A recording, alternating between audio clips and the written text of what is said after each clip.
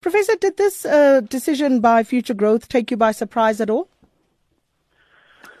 Well, I think many of us who are in corporate governance have seen this coming for a long time. It's just that, well, at the time when it happens, it is sound a warning to government to say that it is about time that best corporate governance practice is actually implemented within state-owned enterprises. Now, we have realizing that this is not something that only happens in South Africa, where asset managers are trying to put their foot down with regard to how corporate governance should be implemented in companies. I mean, the best example is CalPERS. All over the world is known that CalPERS is a major asset investor or investor who's an asset manager in many companies. But what they do is that when they realize that companies are not strictly complying with good corporate governance principles, they implement their own principles and say, we would not invest in a company that does not do 1, 2, and 3.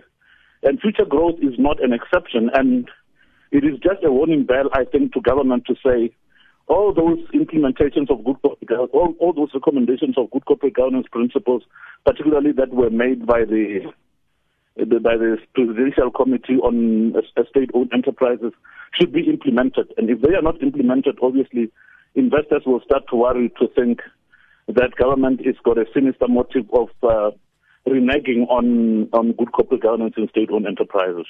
Therefore, it was not really a surprise. And the concern, of course, is whether others are likely to follow suit. What do you think about that?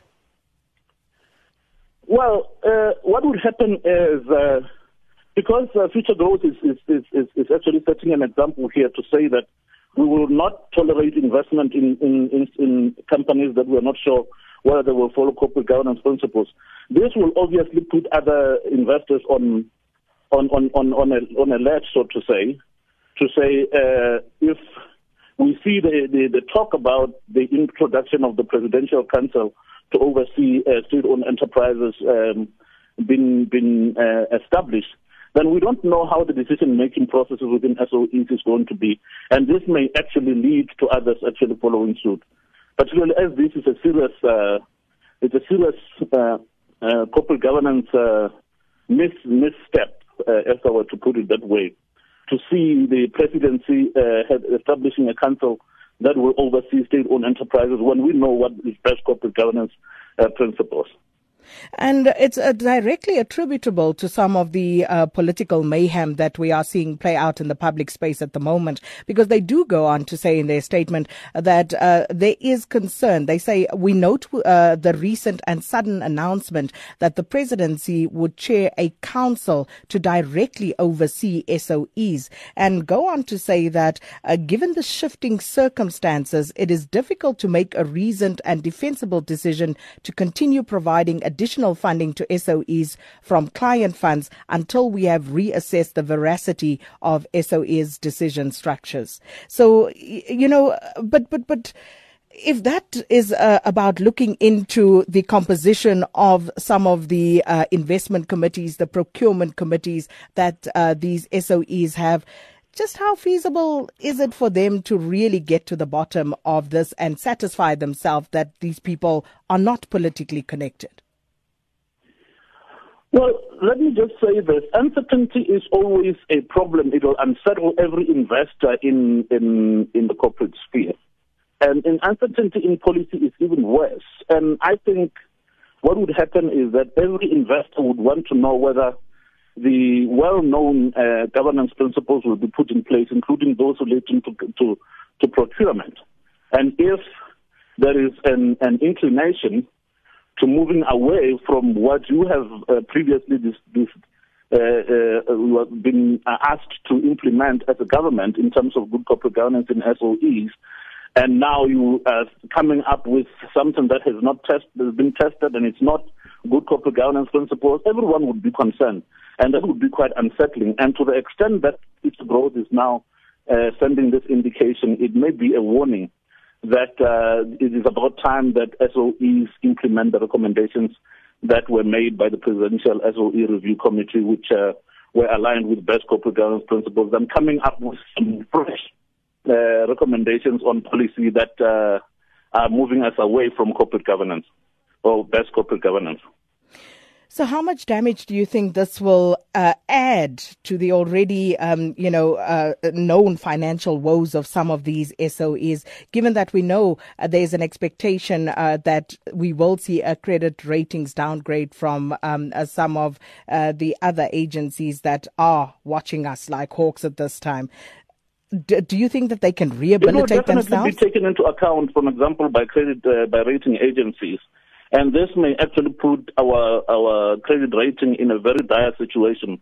And it is something that should actually be attended to without delay. And the presidency or the government should actually give the investors confidence that the best corporate governance principles would be adhered to, rather than coming up with other, untested ways of dealing with corporate governance within SOEs that would put the future of SOEs at risk. And I think it's about time that the warning bell has been sounded and government should actually come to the party and implement the recommendations that have been made to improve corporate governance within state-owned enterprises.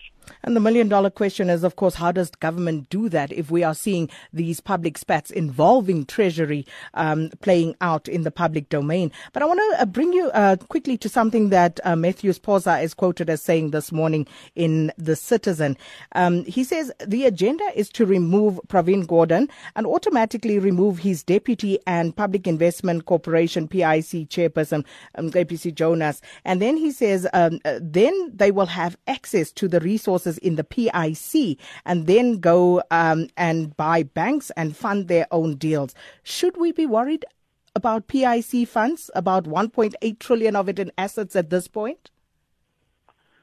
The moment you involve politics in the running of enterprises, as it is alleged, if that were to come true, I think we are actually in a bad space, because the reality is that while this are state-owned enterprises and their assets belonging to the public, and they should be run in accordance with best corporate governance principles, any move towards politicizing decision making within those entities is actually a worrying factor. And I should believe that sense will prevail within the executive and within the legislature to say it's about time. We've got a wealth of recommendations on how to implement best corporate governance principles in SOEs, and therefore it is about time that we implement those and divorce that from any politicking that seems to be taking place at the moment.